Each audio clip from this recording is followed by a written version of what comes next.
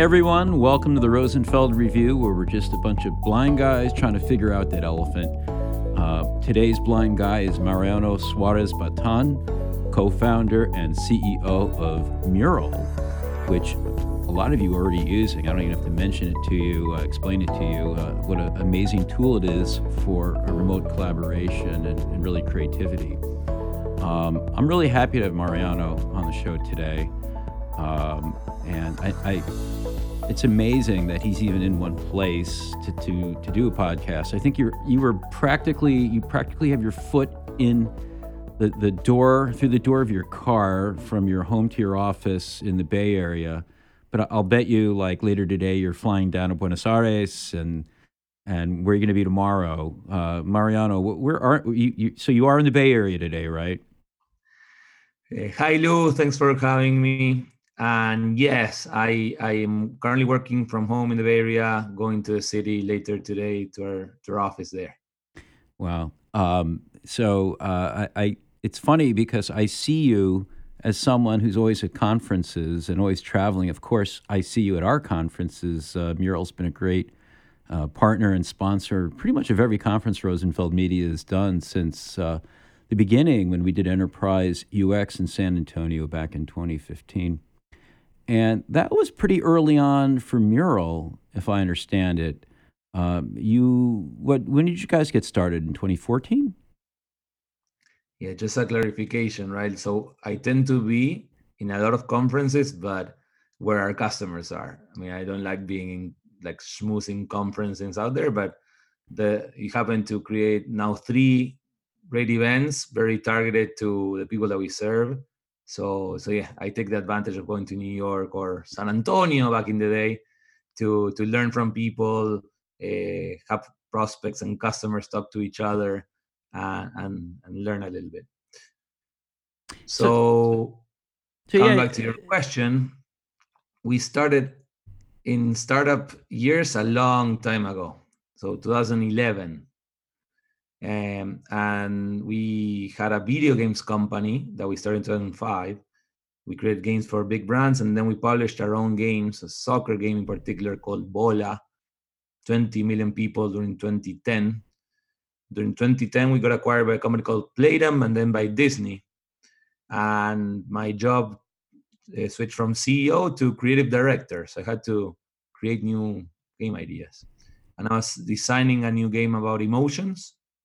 And I was using PowerPoint to collect inspiration, pictures of characters, storylines, game mechanic videos, and so on. And I realized when I was sharing work in progress, people were confused because they were expecting a story, and the story wasn't there yet. So I was going forwards and backwards with slides, and I was presenting, sharing, opening my brain, heart, this very fragile idea. In PowerPoint, people were judging more than helping out or co-creating or shoulder-to-shoulder collaboration, right? So I said, this is something that's wrong, that's missing in the digital collaboration realm, because I was working out of San Francisco a lot and my team was in Buenos Aires. Something that feels more ephemeral, something that people can iterate on versus a deck that feels more permanent. And that was the original insight in which we started building a prototype and so on back in 2011, 2012. and so sounds like it was almost like an effort to kind of flatten the hierarchy of collaboration. You were presenting initially from decks, and people were sort of almost like consumers of your information. It sounds like that wasn't really working for you. And I like the way you put it. You wanted to have more of a shoulder to shoulder experience with the people you were interacting with remotely. So, so you have that realization, and you start working on a prototype. Is it kind of has it gone as you had expected? Is the functionality and the overall experience of Mural today what you envisioned back in 8-9 years ago? Well, some things yes, something no. I mean, I have a little sketch of the idea I took a picture of that I compared with, and we definitely didn't know much about the all of the formal methodologies that started to become mainstream as today, right? You see everybody, or not everybody, a lot of people know about customer journey maps, experience map, jobs maps, the business model canvas, and all of those canvases became super popular. The methodologies around user research, entrepreneurship, customer journey, customer experience design. Like in the last 8, 10 years, there's been like well, thanks to you and others, right? A lot of education around how to do it properly.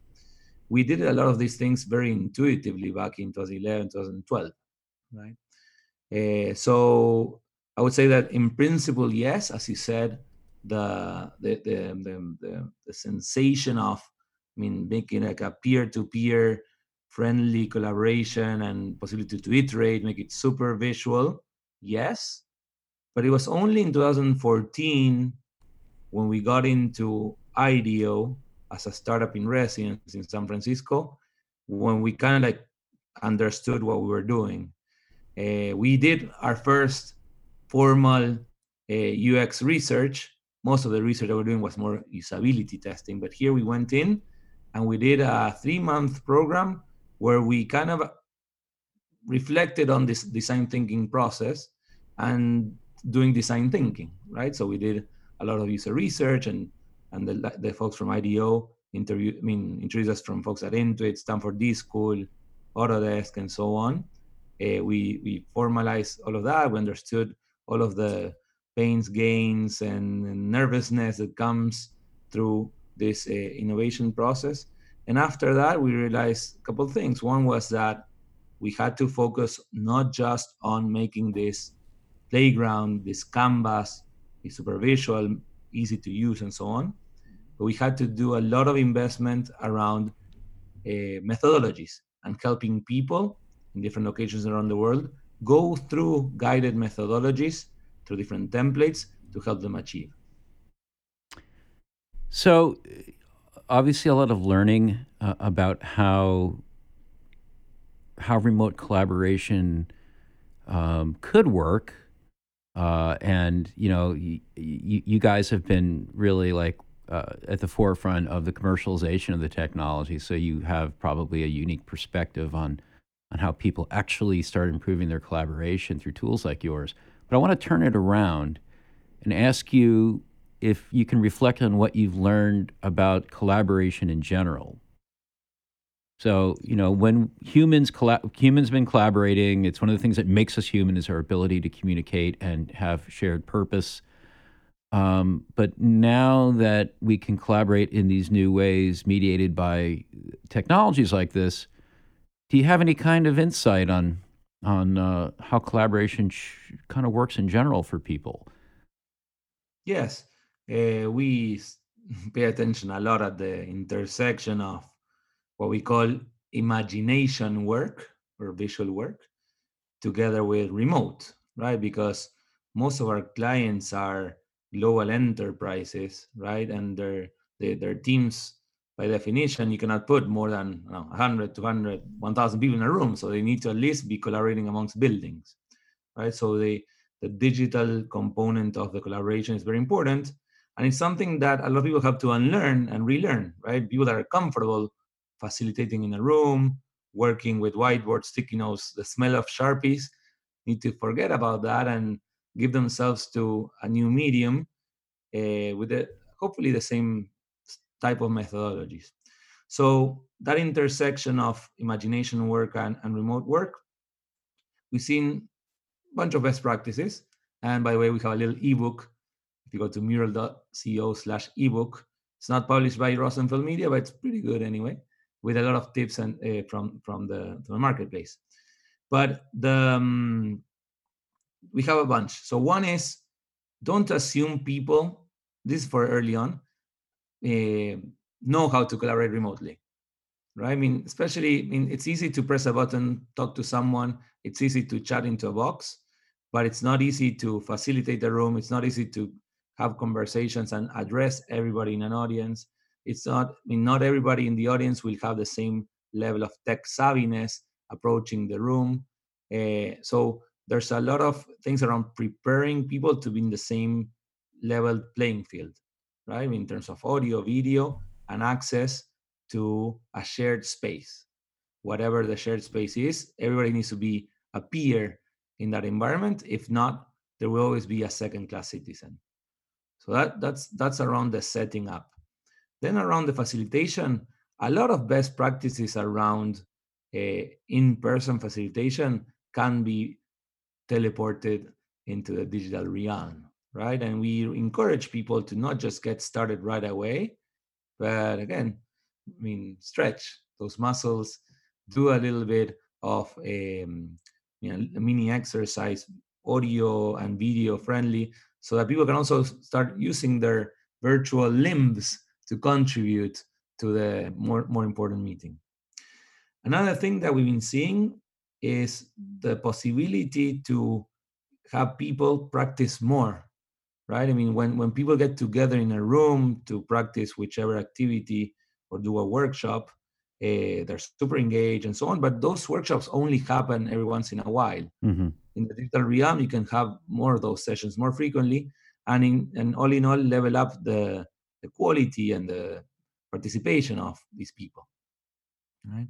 The other thing that is a best practice in the in-person world, but it's necessary in the digital world, is also like addressing the whole room, right? Like, so remember people to turn on their video, try to look at people in their eye or their virtual eye or their little box in the video conferencing system that you prefer, and don't forget to have everybody be able to speak up.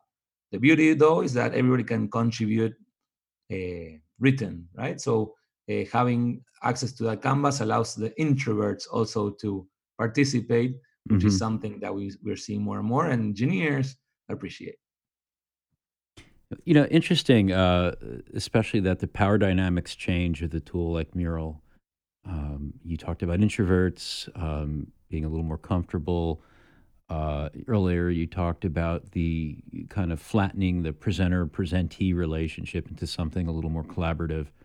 A lot of platforms are having this type of impact in terms of changing power dynamics, often in a good way, getting people from different silos or different functions to work together more collaboratively. I mean, we see this with research repositories, with design systems, with a lot of tools.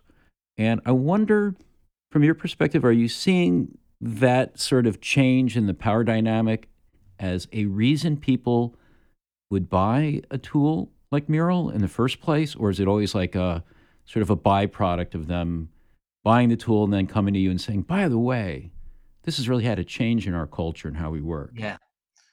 So definitely the first time is like, okay, oh, we cannot fly, or someone is missing or whatever, let's go online, right?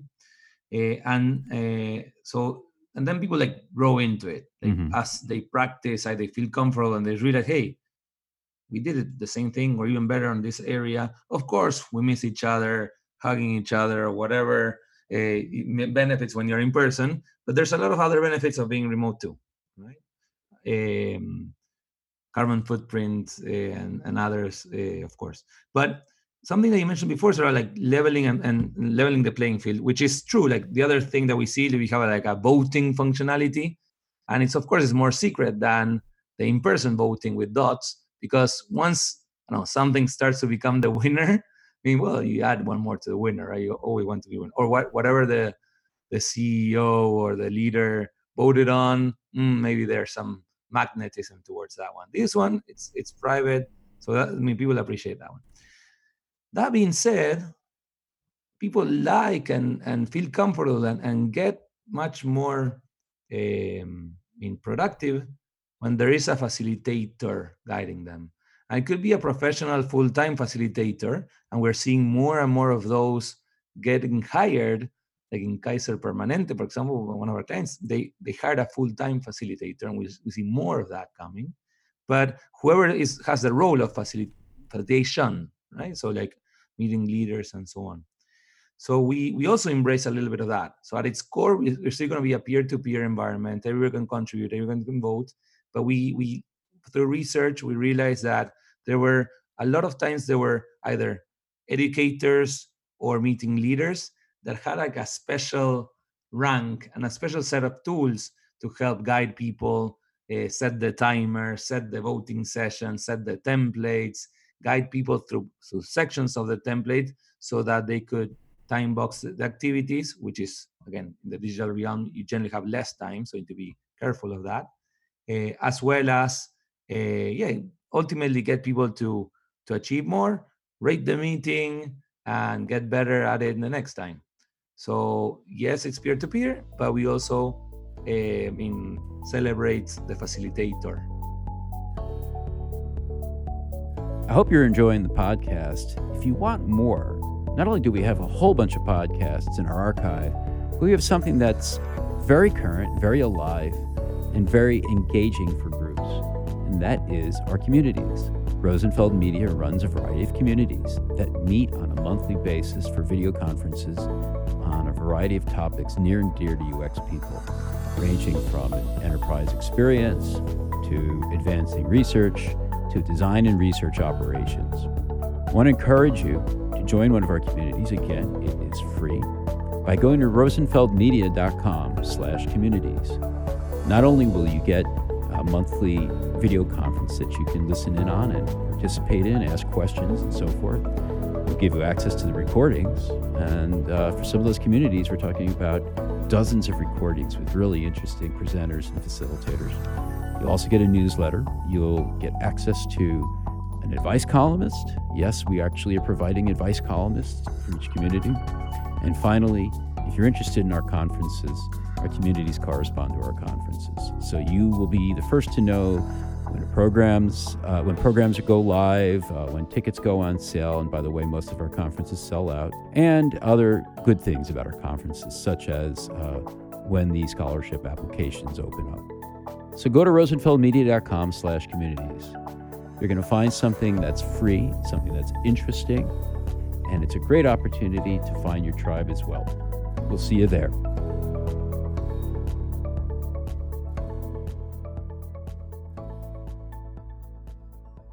So you have a lot of flexibility. I wonder if you've had to apply that in some aspect of how the tool is designed to scenarios where you have a mix of remote and in-person team members. In other words, you don't just have a purely remote group, you have a mix.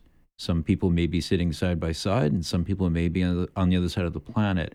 It seems like a cleaner design challenge when everyone is remote. But do you have do you find that the dynamics change dramatically when 3 people in the meeting are sitting together and 3 are remote, let's say? And do you have to design the tool to accommodate for that? Yes, 100%. It's hard when it's fully remote or fully in person are the simplest. Hybrid environments, mixed environments are more complicated because, the center of gravity is where there's more people concentrated, right?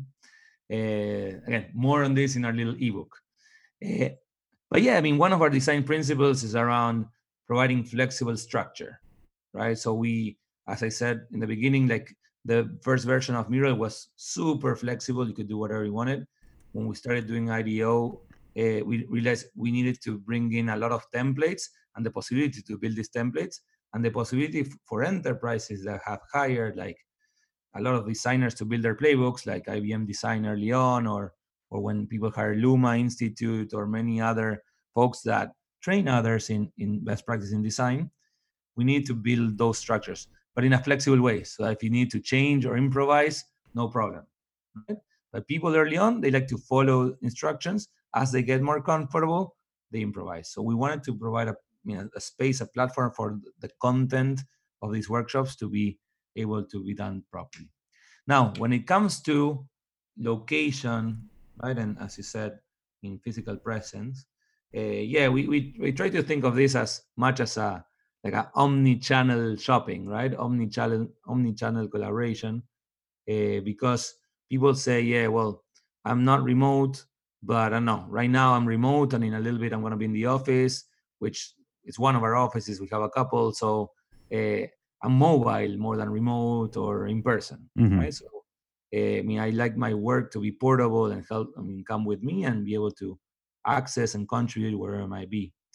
Now, when people are in a room, one of the trends that we've seen, besides again remote work, besides visual methods becoming standard, the third trend that we're surfing on is huge touchscreens. Remember the first one that we brought into? It was just enormous. Yeah. Yeah, it was So again, quite a rig. something that we do in all of your events is bring in these 84-inch, 55-inch touchscreens that have been getting better and better and better. Microsoft being an early adopter, but there's many others coming into the market too. So we see that all project rooms inside, at least corporations, enterprises that can afford them because they're still expensive, but more and more the price will go down, right? So we see those big touchscreens will be in all project rooms, which are great catch-all for the folk that is in a meeting online, right? 3 people in a room, 2 remote, and the person in that room says, "Oh, let me whiteboard this for you," because maybe they only have one video camera, right, or one Zoom, one Microsoft Teams or WebEx Teams meeting there, and then all of a sudden the guys on the other end say, "What is he drawing on the whiteboard?" Right, and they need to point the whiteboard, and that sucks. That's a bad experience. So having those big touchscreens helps. Also, another best practice we recommend is that even though you might have a big video feed when there's a lot of people in one room, all of them need to have access to the shared space, right? Whichever it is, but have that access to a canvas via an iPad, via a laptop, via Mm-hmm. whatever it is. All of them leveled up, being able to contribute individually. And then we see some large consultancies that have have designed their workshops so that people can come in and contribute directly into these big touchscreens. So they pre-populate the environment and so forth. And we've seen like one of the top 4 consultancies bring in VPs of like large financial services companies and run all digital workshops when they're in person. None of them using their own personal devices, but participating using these large touchscreens, using predefined templates, and they're blowing people's brains away with their amazing orchestrated workshop that they do. Wow. So you've given us a really good portrayal of what people are doing now. Um, Maybe a good last question would be: think about 5 years from now. What kind of problems are people going to be solving using technologies like Mural? Will it be very different from what they're doing today? And what's the tool going to look like? Is it going to have to change dramatically over those 5, maybe even 10 years? So there's a couple of things. So first of all, in order for, call it humankind or imagination workers, to be able to be more productive, we need to like have these methodologies, this visual collaboration language be as universal as possible, right? So kids need to be able to work visually, to draw what's inside their heads, to sketch. Adults need to remember that they were kids once, and it's okay to draw, to sketch, and show their ideas, right?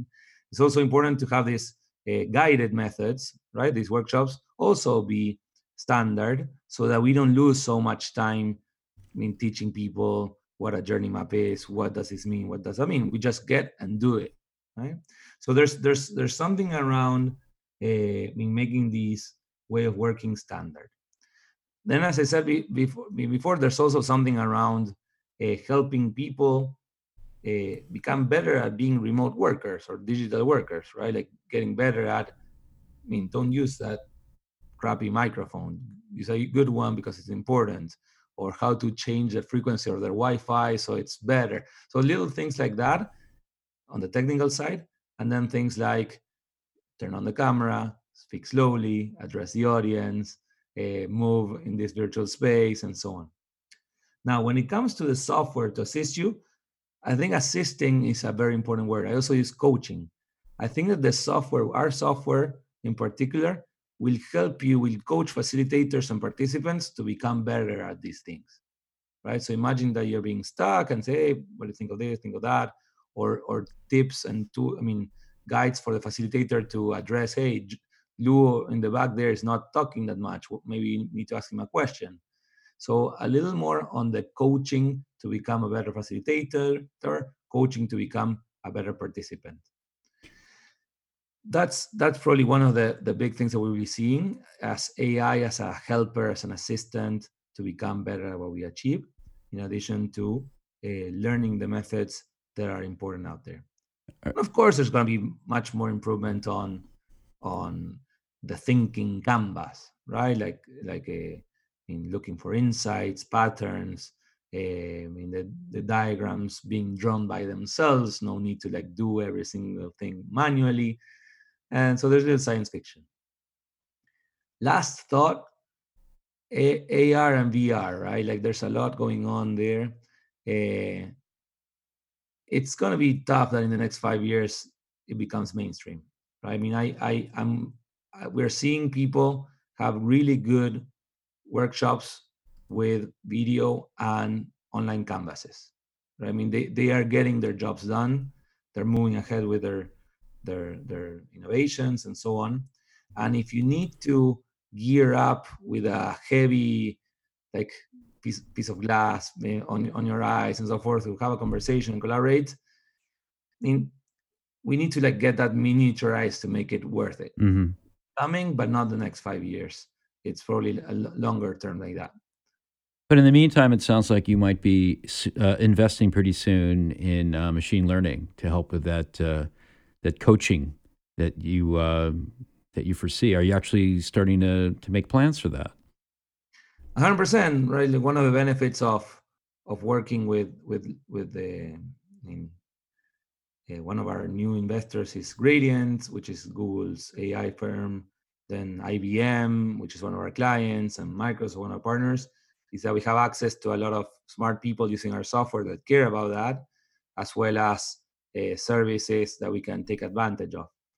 As a matter of fact, there was recently a little article on a group at IBM using Mural to educate and teach a natural language processor algorithm, or not algorithm, but machine learning. Mm-hmm. So definitely we'll see more and more of that. Yes. Mariano, thank you so much. One last question for you before we break. I always like to ask if there's someone you want to call out or something, a book, an article. What comes to mind? So I mentioned the startup in residence at IDEO. That was in 2014. And part of the program, besides learning a lot and bringing some of their DNA into our culture, they kindly introduced us to a lot of people. And in particular, Tim Brown, former CEO at IDEO, introduced me to Phil Gilbert, which is current head of IBM Design and a great early adopter. Right? I mean, they introduced them because they introduced me because they needed to understand how to scale design thinking to hundreds of thousands of people. And the introduction was in March, and Phil was hosting something in South by Southwest, and I hopped on a plane. I met him on a coffee shop there. I told him about Mural, and he kindly introduced me to someone in his team who was paying attention to virtual studios. And those are the little mini leaps of faith that certain early adopters do that change the delta of your company. I didn't know it back then, but IBM today is, again, huge customer, huge partner, and Phil took the risk with a tiny little startup, Argentinian founder that had just immigrated into Silicon Valley, and I'm going to be forever thankful for that leap of faith. And of course, Tim's introduction. Yeah, Phil Gilbert, a lot of people who listen to this podcast probably know a lot about him in terms of his role of really scaling design at IBM. But that this is some nugget that you probably didn't know. So thanks for sharing that, Mariano. And thank you for joining us today, Mariano Suarez-Batan, co-founder and CEO of Mural, a tool that you probably know. And if you don't, you should go to mural.co and check it out, because you're probably going to need it soon if you haven't already. And Lou, remember that we're going to be sponsoring all of your events this year again. So Advancing Research, Enterprise Experience, and Design Ops. Please come say hello there. We'll be bringing the infamous Big Touchscreens. Say hi to all of us. All right. Thank you, Mariano.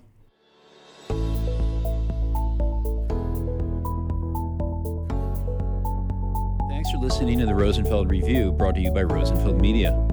If If you like our show, please subscribe and review it on iTunes, Stitcher, or your favorite podcast platform. I'd love it if you tell a friend to have a listen. And please check out our website for over 100 podcasts with other interesting people. You'll find them all at rosenfeldreview.com.